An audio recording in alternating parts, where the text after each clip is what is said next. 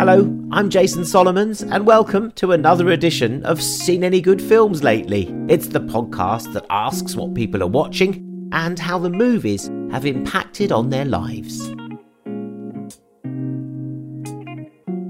It made an incredible impression on me. I still remember, the emotions I had when watching it. And we went to see F.W. Murnau's Sunrise, an incredibly romantic film. And I think at that stage, when we came out of that film, we realised it was going to be a relationship. I've got two guests today. The great Polish director Agnieszka Holland, known for the Oscar-nominated Europa and In Darkness, and for her work on TV shows such as Treme, The Wire and House of Cards. Her latest film is Charlatan, and we are celebrating the return to cinema, the grand reopening. I talked to Jason Wood, who's creative director of Manchester's cultural hub, Home, and he's author of an updated version of his own original The Faber Book of Mexican Cinema. So we'll talk to Jason Wood about what to expect as the cinemas reopen in the UK, what films will tempt us all back, and what the future for movies and movie houses might be.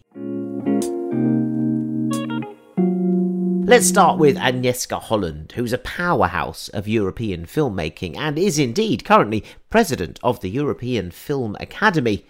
She worked in Poland with the greats Kieslowski and Varga. She's fled to France. She's worked in Hollywood. She did TV shows, has enjoyed a recent run of well-received European-based films such as Spoor, Mr. Jones, about a photographer in Stalin's Russia, and now Charlatan, about a Czech herbalist and healer who may or may not have found a cure for all.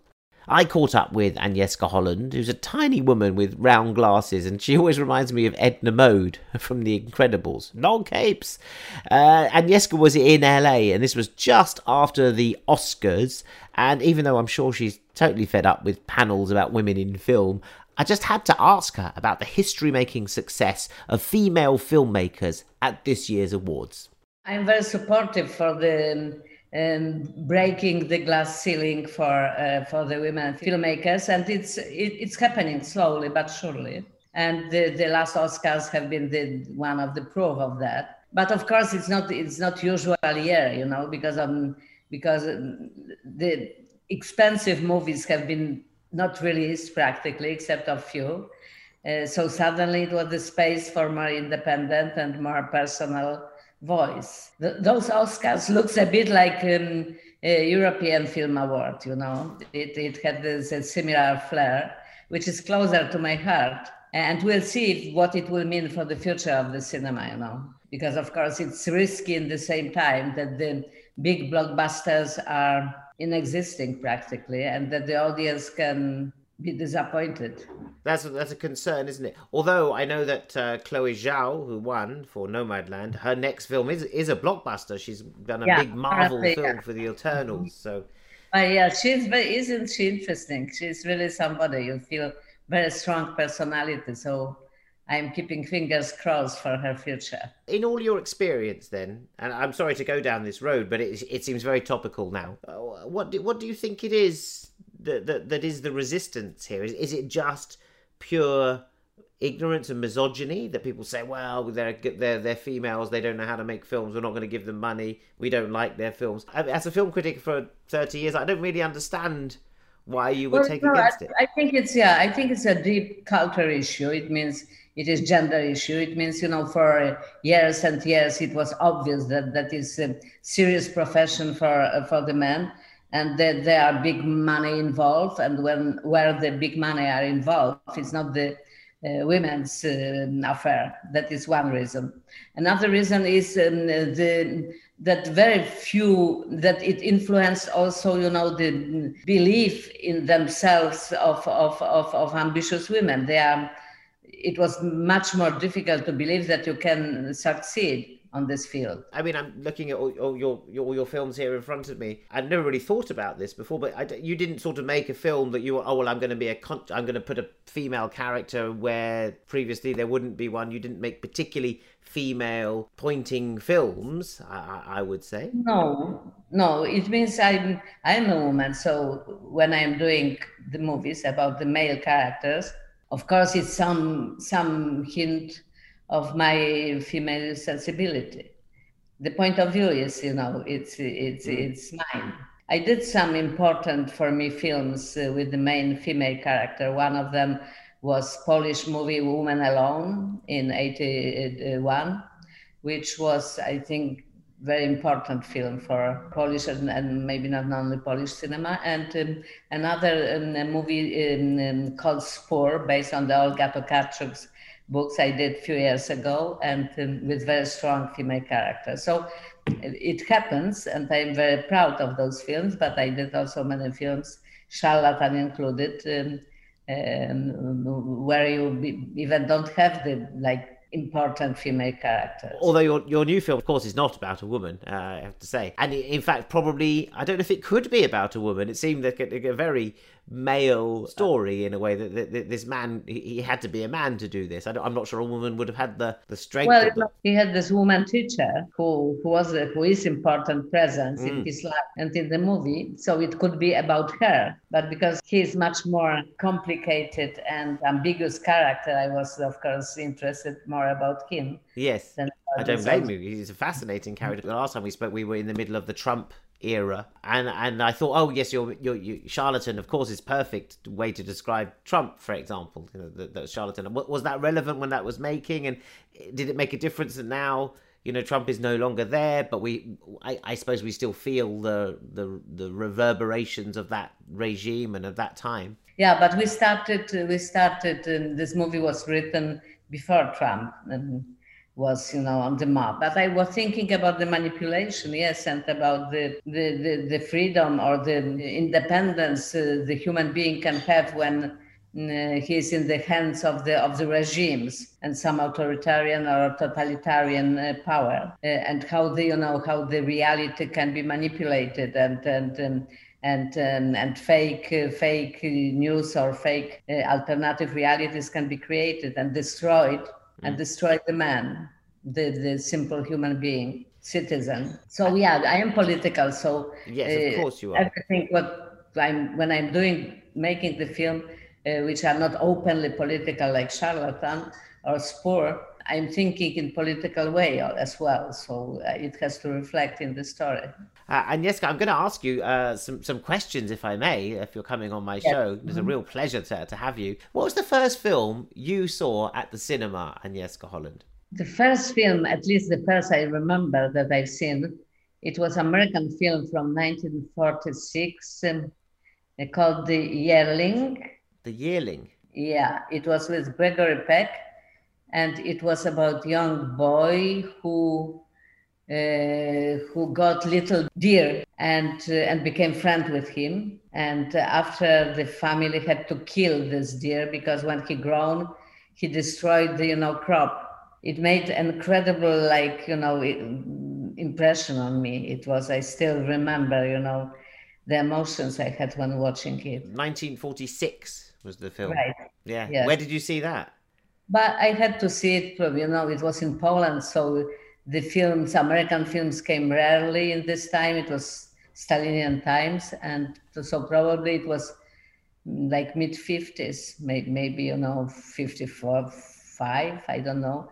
I was like 6, 7. And it was I guess it was a film that was allowed to be shown, was censored, and they looked at it and seen that it was okay to show it. I don't remember if it was some limitations, age, limits, or so. Probably it was considered the movie for the children. Yes. Yes. Main character was, the boy and the animal. Do you think that maybe is something that made you still love the natural world? This relationship? Maybe, certainly it was live actors show, not the Bambi. Yeah, because a lot of people would say Bambi, when they're that age, but you saw the real life Bambi. And Bambi, it means I loved animation films, but it never influenced me in such a way with the real people. So, The Yearling, it's a beautiful choice. Thank you for saying that. MGM's Children's Matinee presents the famous story of a boy named Jody, a baby deer, and a big, beautiful land, the Yearling. Come along with Jody on a thrilling hunt for a wild bear.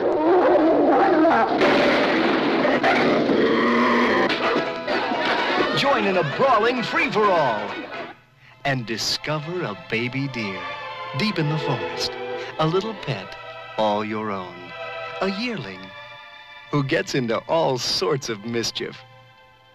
So what town would this be in Poland? Where would you have seen that? What cinema? Warsaw. I was living in Warsaw. And there were plenty of cinemas there? It was few cinemas, yes.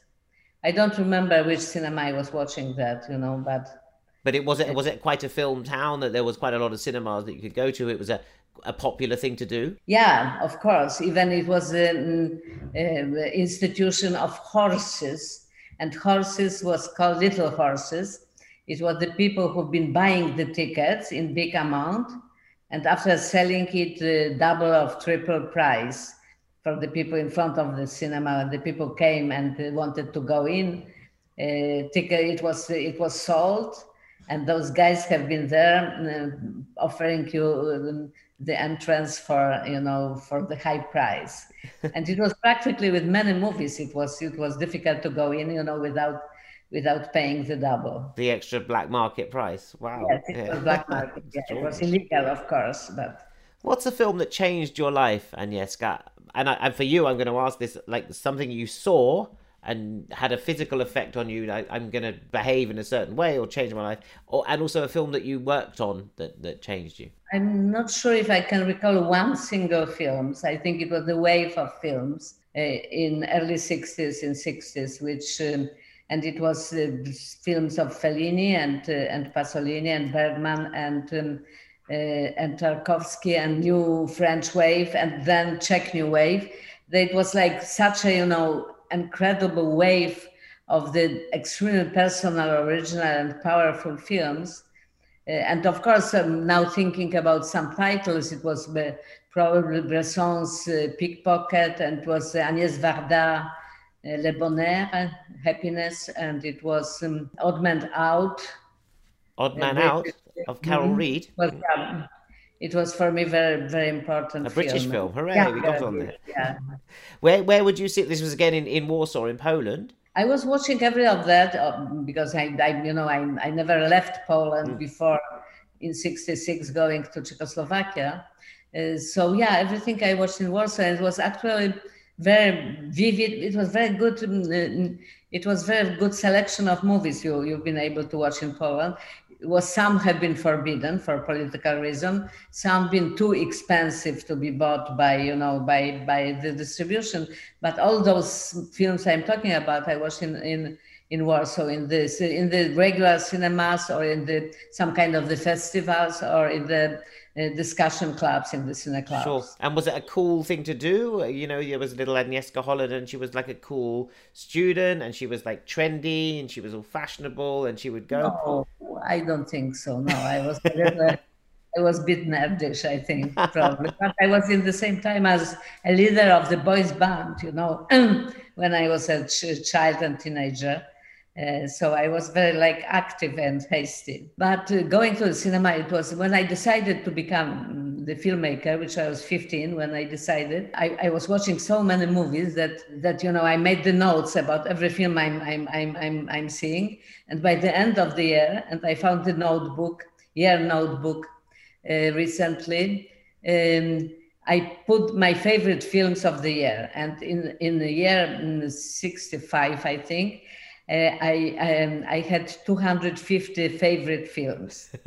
All of them favorite. It means I watched probably 500. I don't know how many, but today, if I find 2, 3, 4, I'm really happy. So I don't know if the cinema became much worse, probably, or I became more blasé. Maybe. Yeah, but I mean, when you talk about it now and you say, well, you could see, the diet of Fellini and Pasolini and Truffaut and Godard, we don't have that daily diet, I'm afraid. But maybe we do. Right.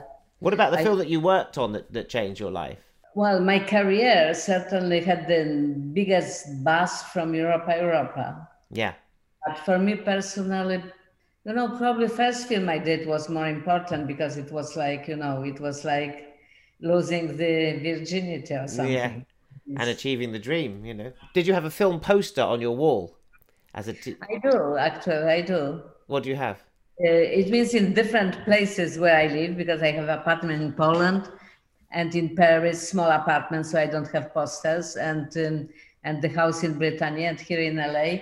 Here on the wall, I have my poster is Provincial Actors, my first long feature films.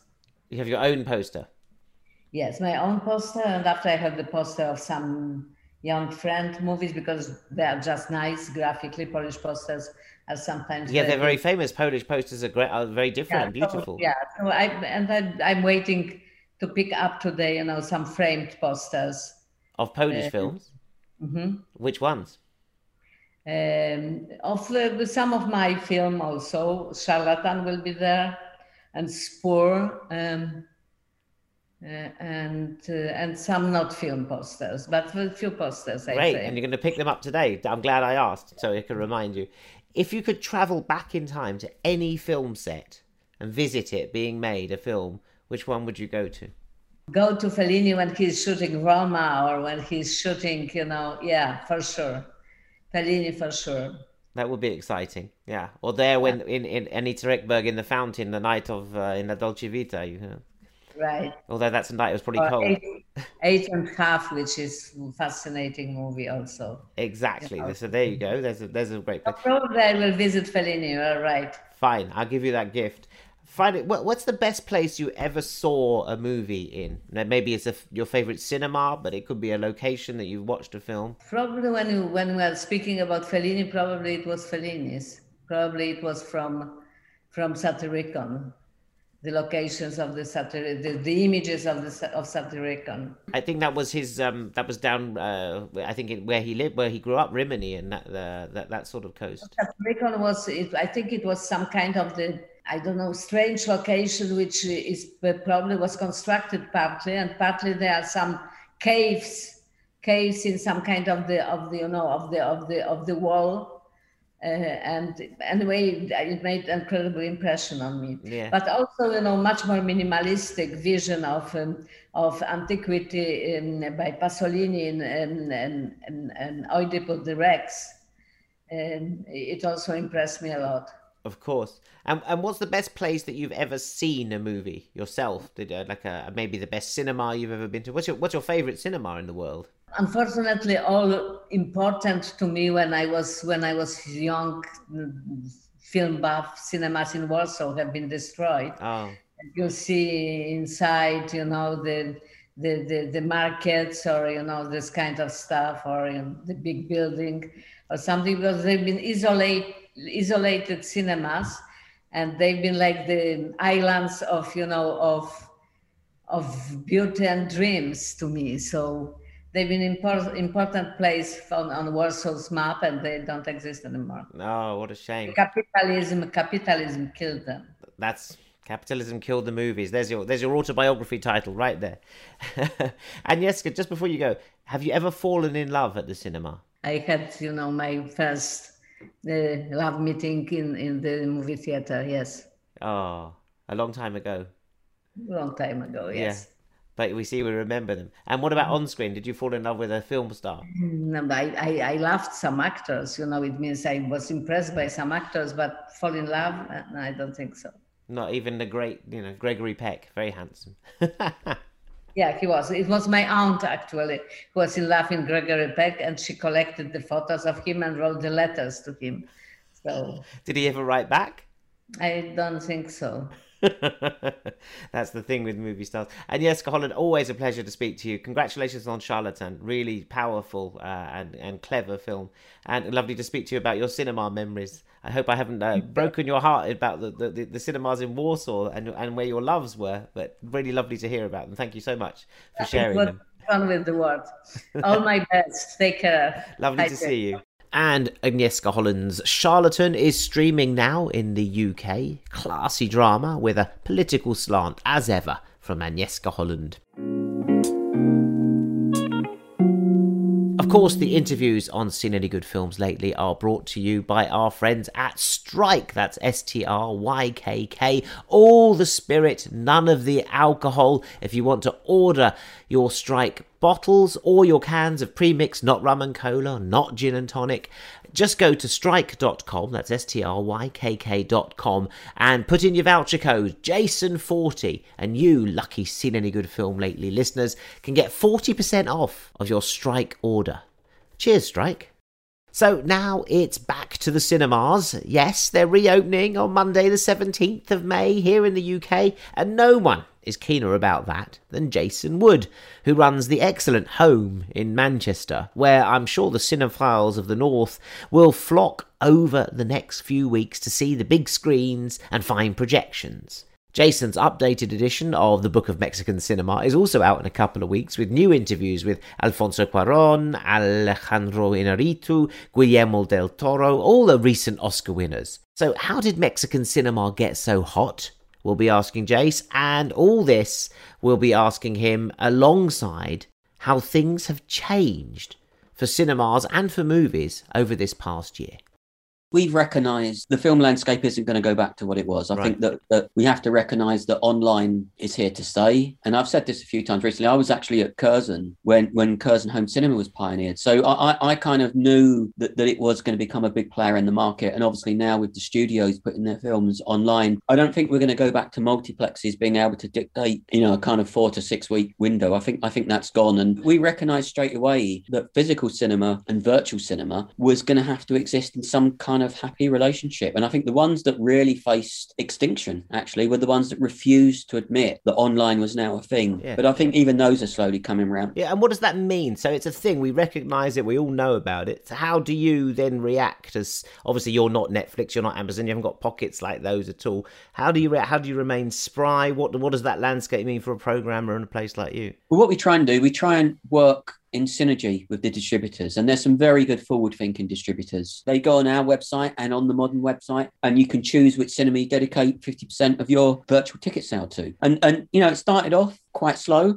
but it's become a real revenue. It's going to become a source of revenue. But more importantly, what it says to audiences, it said that while we were closed, we were still there to bring you films. And I think we have to recognise that not everybody is going to want to come back to physical cinemas straight away, for various reasons, health-related, age-related, just where they're located. So, we want those to be able to experience in film image and film culture. But we also realised that there were some people that do like that home experience. And we had customers that enjoyed interacting with us through our digital channel. We have our own digital channel now, but we're also very, very adamant that the physical cinema experience and the virtual cinema experience is a very different thing. And as you know, Jason, as a long-time cinephile, you can't really replicate being in a big screen, lots of other people watching a film on a big screen with the best projection.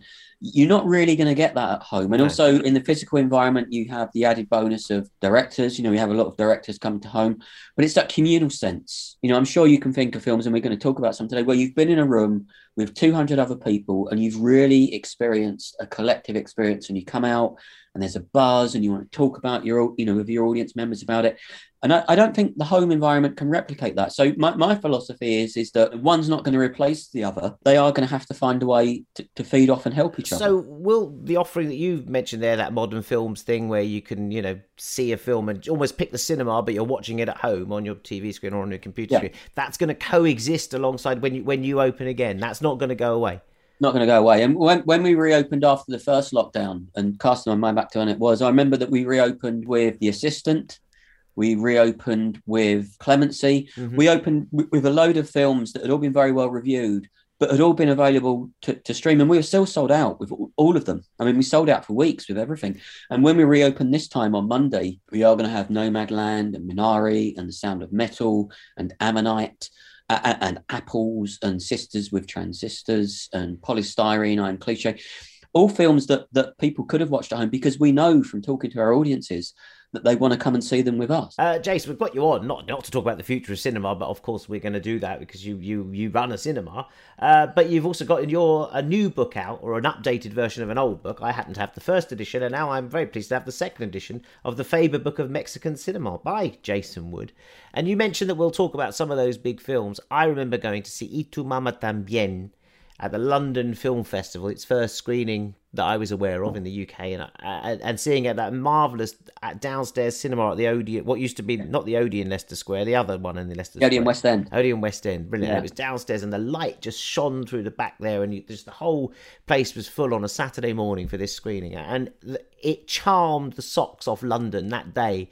I fell in love with that film. I fell in love with that experience. I can see it now, the motes of dust in the light as Gael and Diego Luna, played on the beach up there. If I hadn't seen any Mexican cinema, I'm a film student, 16 years old, and I needed a little intro to Mexican cinema, and I'm looking through the bookshop at the BFI, and I see your book. Oh, brilliant. But if I had a little season to go with it, and you can do this now, you can program one in Manchester at home, 5 Mexican must-see movies, where would you start? With some that are known, and some that would add a little. If I wanted to sort of keep it relatively contemporary and not going back to the golden age of Mexican cinema in the 40s, I would probably do one that you've mentioned. I'd probably have Vete Mama Tambien. Yes, I'm there. I'll see that again. I'd probably have Amores Perros in there. Crucial. I would have one of Carlos's. I'd probably have Post Tenebras Lux, because I think it's incredible.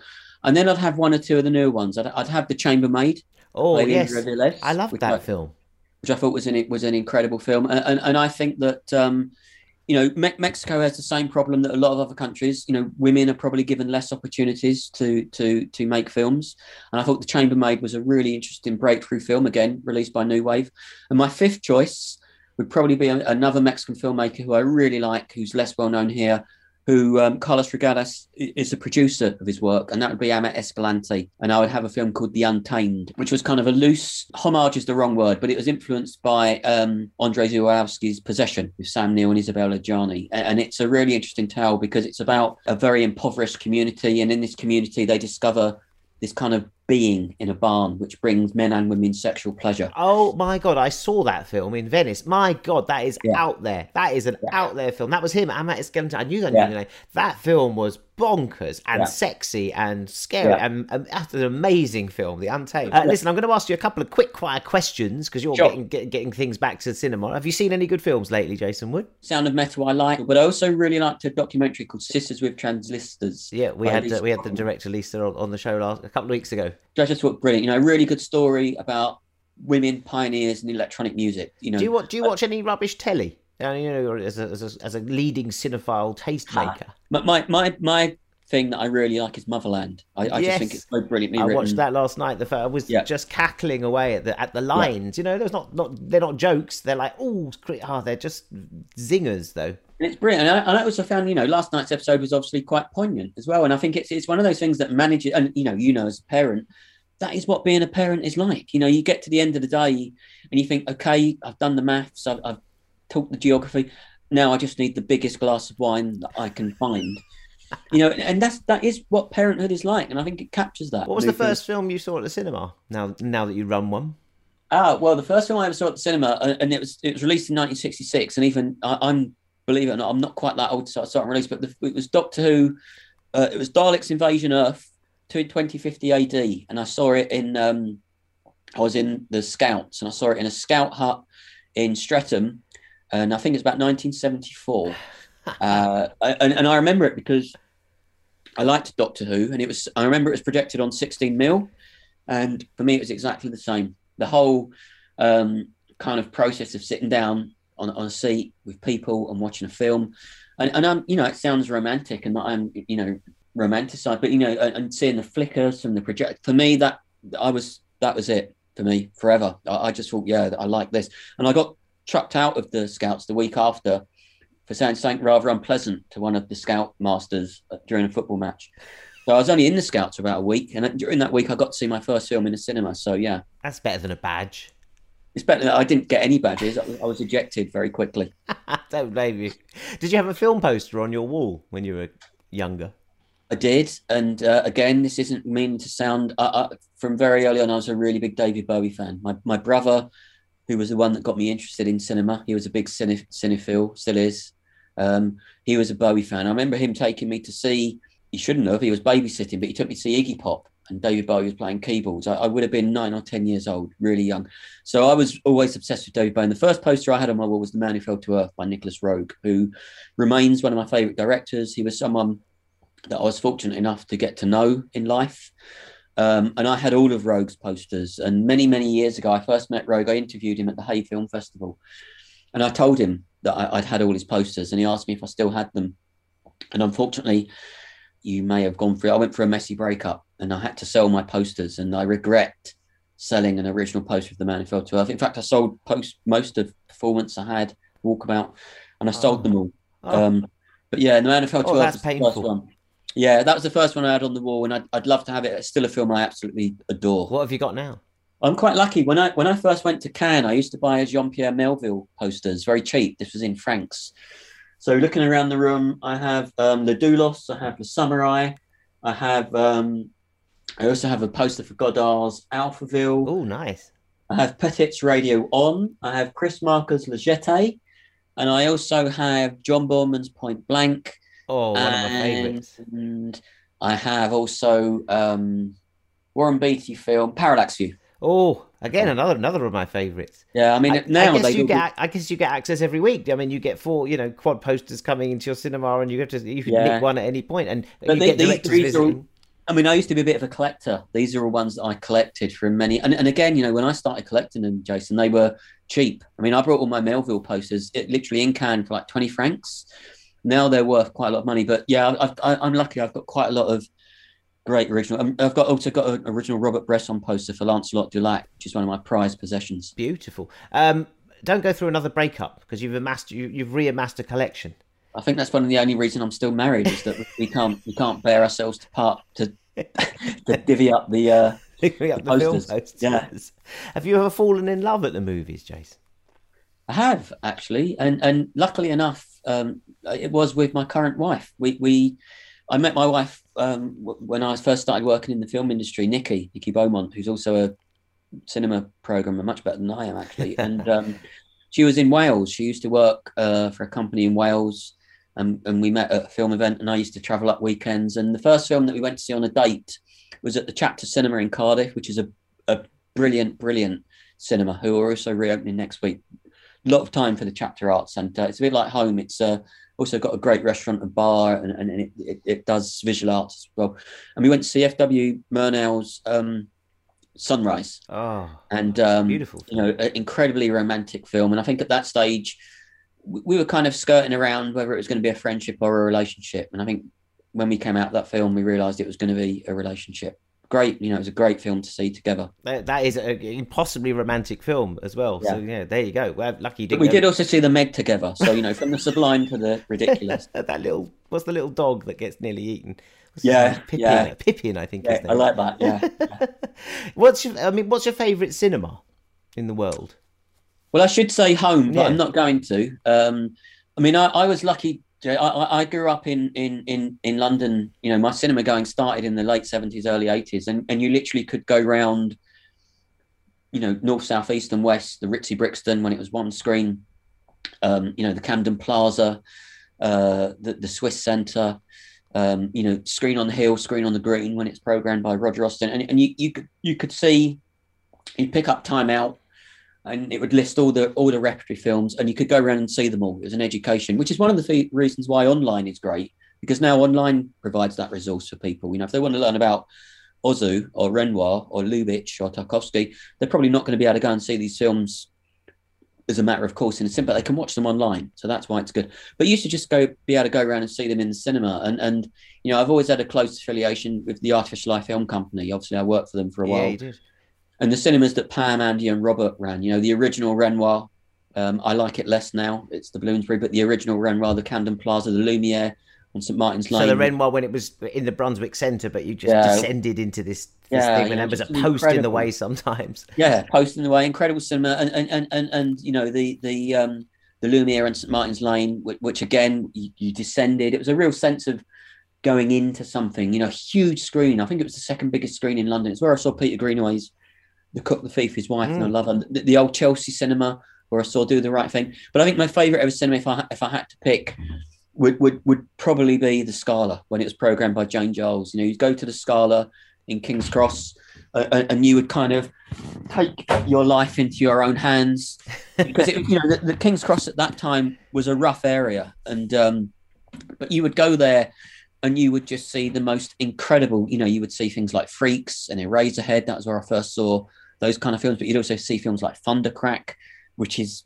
something that you would never see again. But then you would also discover all the greats of world cinema. Jane Giles, who I'm sure you've come across, was just incredible for putting on these Not seasons. only have I come across her, Jace, but today I follow her on Instagram. And today, just before I'm looking at her Instagram feed today, I think she's back in what remains of the Scala, shooting a documentary about the Scala, because she's just written a big book about the Scala. You remember, which is a beautiful, beautiful tome. It's worth it here. Oh, it's worth about £100. Yeah, it's amazing. I think she's making a documentary about it, and I think she's on set today, and I've seen a little picture of her being interviewed about it. So yeah, Jane was brilliant, and people like Jane and Pam, Andy, and Robert, and Tony Jones, and to an extent Claire Binns, they kind of gave me my education. That was how I learned about cinema. Of the cinemas that's still going, I'm a big fan of the ICA. I think the ICA,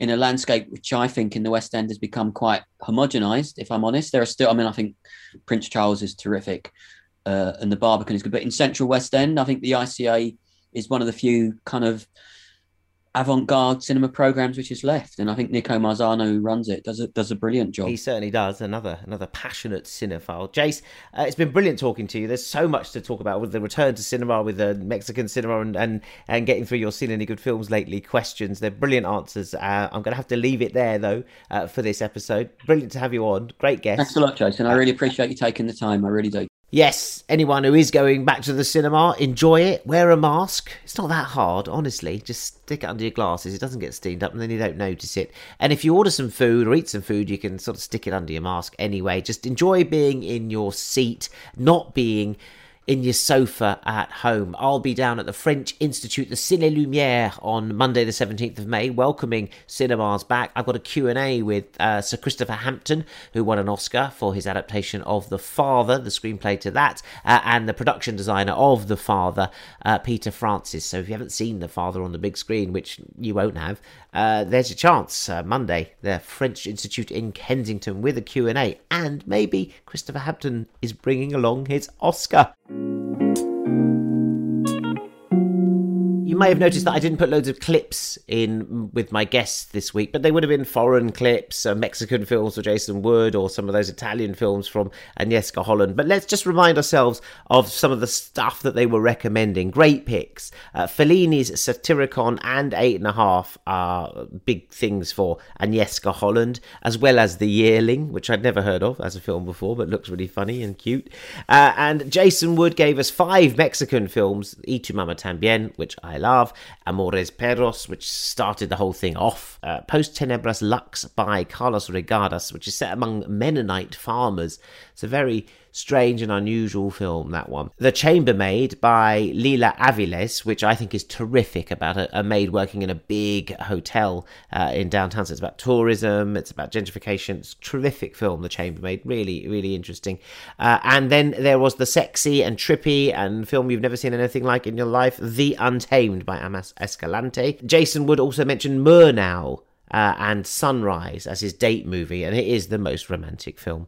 It was an inspiration for Michel Hazanavicius' Oscar winner, The Artist, not that long ago, and it is just beautiful. And if you can see that on the big screen, and it's a silent film, you just delve into that expressionist world. It's just gorgeous. So out of all of that, I'm going to give you Jason's 3 to see for this week. The Untamed by Amat Escalante. You can find that on BFI Player and Amazon. Charlatan, which is the new film by my guest Agnieszka Holland, and that's on Curzon and BFI Player. And The Yearling, which Agnieszka recommended as the childhood film that changed her life, and that's on Amazon too, and on Chile. And if you're looking for something different on Netflix, something classy, they're showing the Indian film The Disciple, which is about a young man trying to become a classical Indian singer with the sitar accompaniment, but finding it very hard to escape the shadow of his legendary mentor. It's a really good film. It's one that I saw and has stuck with me, a world to dive into. It's a film about failure, ultimately, but it's not a downbeat approach. It's somehow got levity and heart. I found it totally hypnotic. the film The Disciple on Netflix. Good on them for finding room for a sort of world cinema gem like this, and a huge audience, I'm sure, awaits for it in India and hopefully around the world. On Amazon Prime, I'm about to embark on The Underground Railroad by Barry Jenkins, who of course made Moonlight and If Beale Street Could Talk. He now gives us his TV show. It's about the network of tunnels that help black slaves escape to the north. I can't wait to see this. I know it's not a movie, it's a TV series, but that's what I'll be watching until they let me back in to the movies. And I will be back here next week to let you know if I've seen any good films lately at the cinema. Let's go out with a Mexican flourish, shall we? And the music of Y Tu Mama Tambien, when Maribel Verdú picks a jukebox track in the shack by the sea and seduces her two young travelling companions, Diego Luna and Gael García Bernal. Muy caliente. Adios, amigos.